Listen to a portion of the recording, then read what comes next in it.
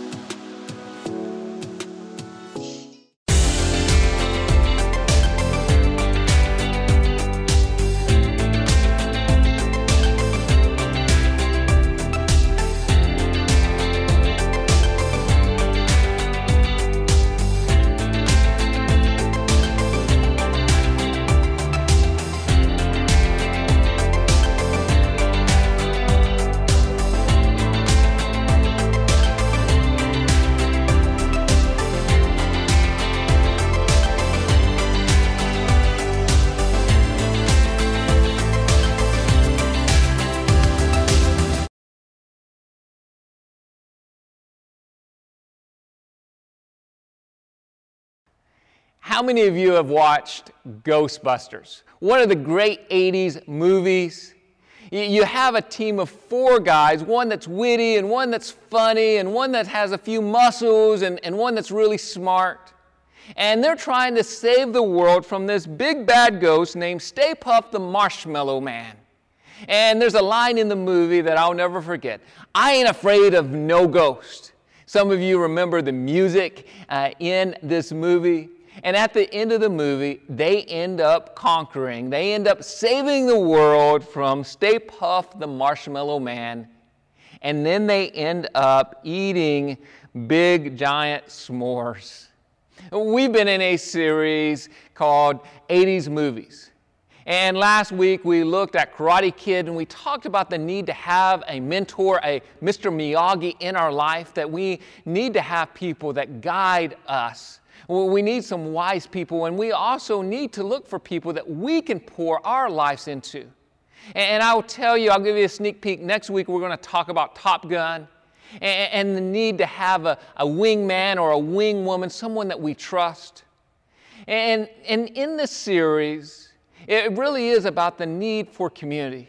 We need people in our life.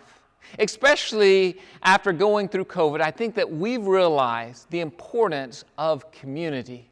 And today we're going to talk especially about how we need a team. We need a tribe. We need a family. And as a church, we try to be focused on creating opportunities for you to be a part of this family. We want you to be involved. We want you to feel a part. We believe that life is done better in circles than in rows. Well, we believe that we need people around us that we can discuss life with, that can hold us accountable, that will pray with us, that will cry with us, that will cheer us on in life. That's one of the reasons why we have our small group ministry called Life Groups. Well, we need people to do life with. When things get tough, we need people in our life group to come along with us and pray with us and encourage us. And when life is good, we need people that's going to celebrate and throw a party with us. And so as a church, community is so important. We want to remind you that you are not to do life alone.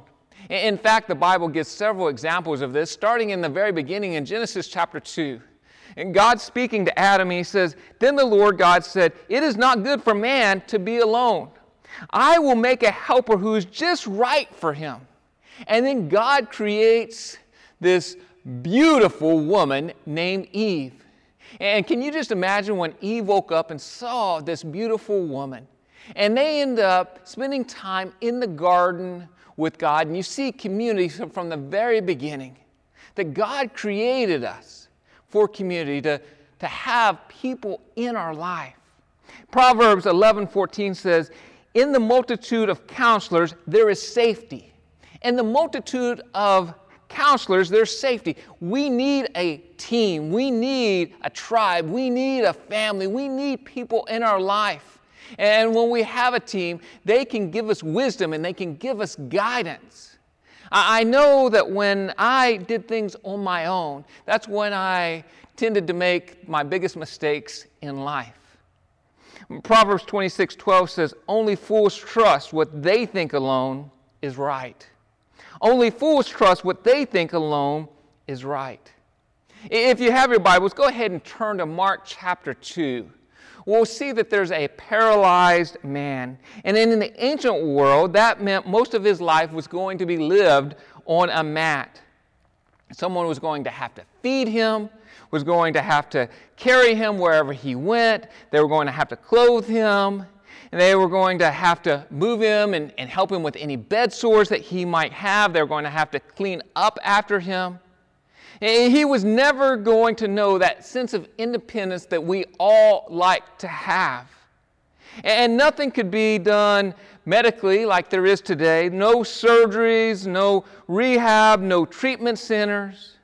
Anyone in this man's condition had to basically become a beggar. He had to lay by the side of the road, hoping that someone would drop a few coins in his cup.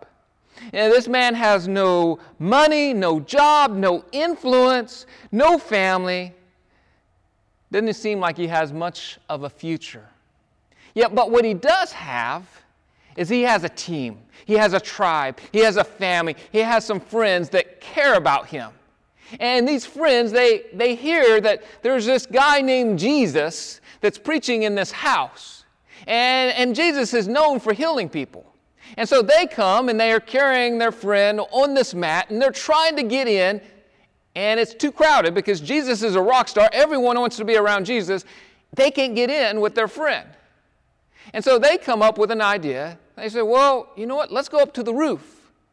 And next thing you know, they're hauling their friend on this mat up onto the roof, and they end up cutting into the roof. I don't know whose house it was, but can you imagine? They were probably pretty upset. Next thing you know, these guys got saws and they got their chainsaw going and cutting a big square in there, and because it's got to fit a whole mat.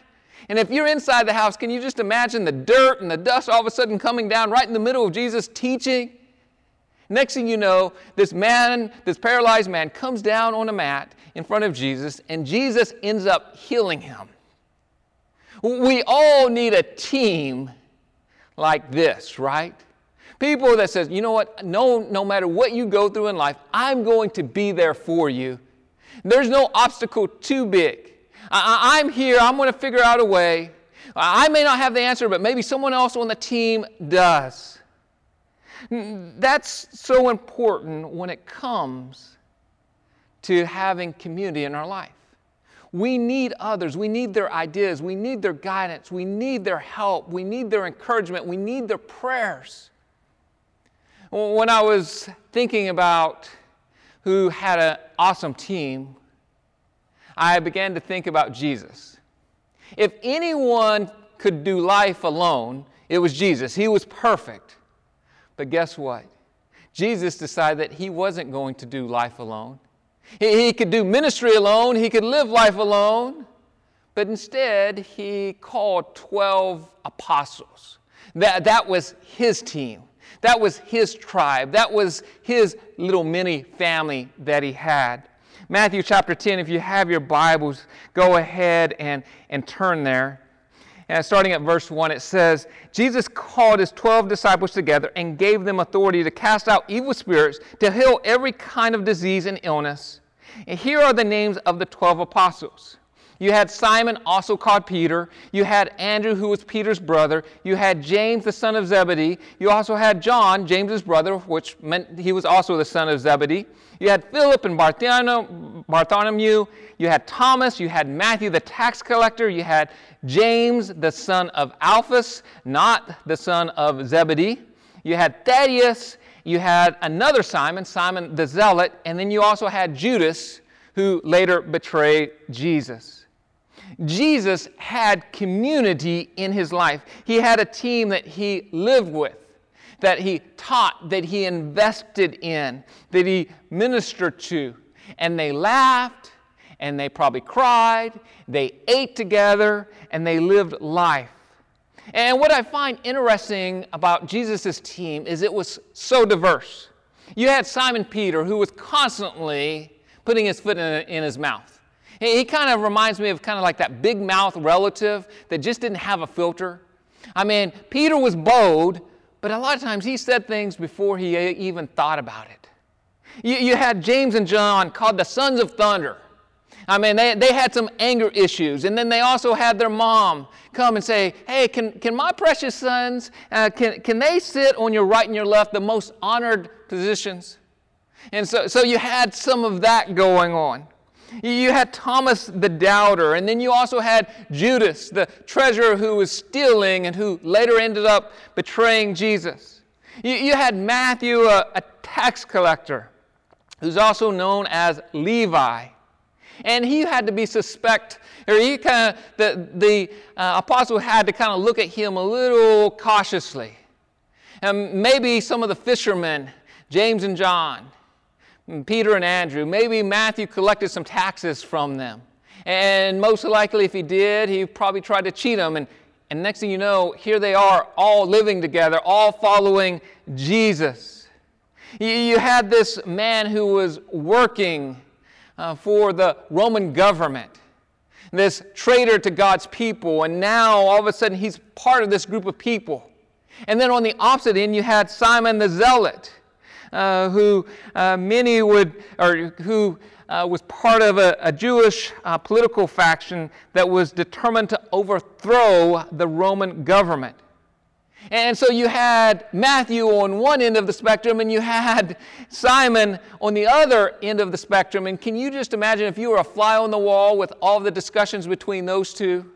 One who worked for the Roman government, and another who was trying to overthrow the Roman government.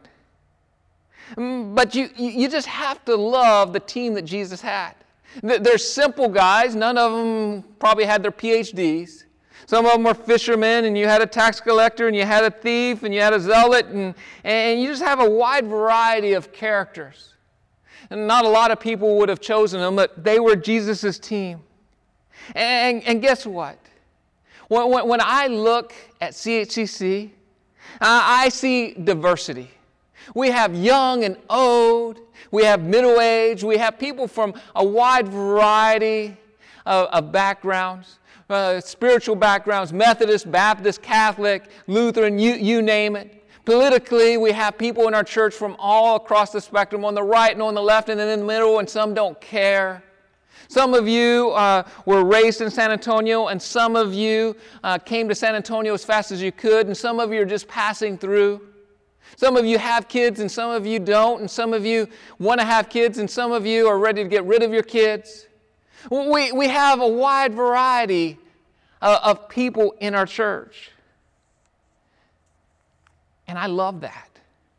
And one of the things that's so special about the community, the family here, is that we can be united in Christ. And Satan, he would love for us to just see all of our differences. He would love to see how we disagree on spiritual things. Maybe when we're studying the Bible, we see things one way and another way. He would love to point that out, and he'd love to point out how we have a lot of differences politically, or how we have differences in the way that we raise our kids, or he might want to point out how we think differently about COVID. Satan would love to just throw that out and try to get us not to be unified. But what I see in Scripture, and what I see time and time again, is that community is so important, that we have to fight for it, that we've got to do everything that we can. And Satan doesn't want us to have community, and here's why. Community is God's answer to loneliness. Community is God's answer to loneliness. Satan knows if you're lonely, that it's going to be it's going to be easy for you to give in to temptation. And so when you're lonely and when you don't have that community, guess what? Satan's like, man, that's a prime target. Community is also God's answer to fatigue. Satan knows that when you're tired, when you're doing everything on your own, when you don't have a family, when you don't have a tribe to depend on to help you out, again, he's like, ripe pickings. I can go after this person, and they'll fall for temptation really easy. Community is God's answer to defeat. Even when we fall down, even when we mess up, even when we blow it, when we have community, guess what? We have those people picking us up and encouraging us and praying for us, giving us a second and a third and a fourth chance. Community is God's answer to despair. Community reminds us that when we're walking through the fire, that we're not walking alone. We have other brothers and sisters walking with us, that God is with us. Community is God's answer to fear. Well, we've had a lot of fear this past year. We've had a lot of big bad ghosts. But when we have community with us, when we have that tribe of people, when we have a team, we're reminded that we don't live by a spirit of fear, but by faith. Satan does not want you in community. He wants you to go and do your own thing. He wants you to be by yourself. He wants friction to be in the body of Christ. He wants friction to be in your family. He wants friction in your marriage. He wants friction everywhere. Because he knows that community, when we have community, it's so powerful and so strong. And as a church, I want us to be so unified that we're a reflection to the world of where people can come together that are so different, but at the same time, we can get along and we say, you know what, this is my family. We have diversity, but we're unified. Galatians 3 says, for you are all children of God through faith in Christ Jesus. And all who have been united with Christ in baptism have put on Christ, like putting on new clothes. There is no longer Jew or Gentile, slave or free, male or female, for you are all one in Christ Jesus. And in Christ, we become one. We couldn't do it on our own, but in Christ, we become one. Would you pray with me? Jesus, thank you for showing us love. Thank you for unifying us despite all of our differences. Thank you for bringing us together. I pray that we will remember you. In your precious holy name, amen. I want to give you a few next steps, a few challenges to think about this week. I want you to list the members of your team. Who would you say that's a part of your team? And maybe it's your parents, or maybe it's your uncle, or maybe it's a friend, or maybe it's some people here in our Castle Hills community, part of our faith community, part of our church, part of this big family that we have. Secondly, who can you add to your team that you might think different, who might have some different beliefs? Well, we want to make sure that we have a diversified team, just like Jesus' team did. The apostles were widely different. But even though they were different, they could be unified because they were following him. And thirdly, is there anyone that you need to mend a relationship with and make part of your team? Is there anyone that you need to mend a relationship and make part of your team?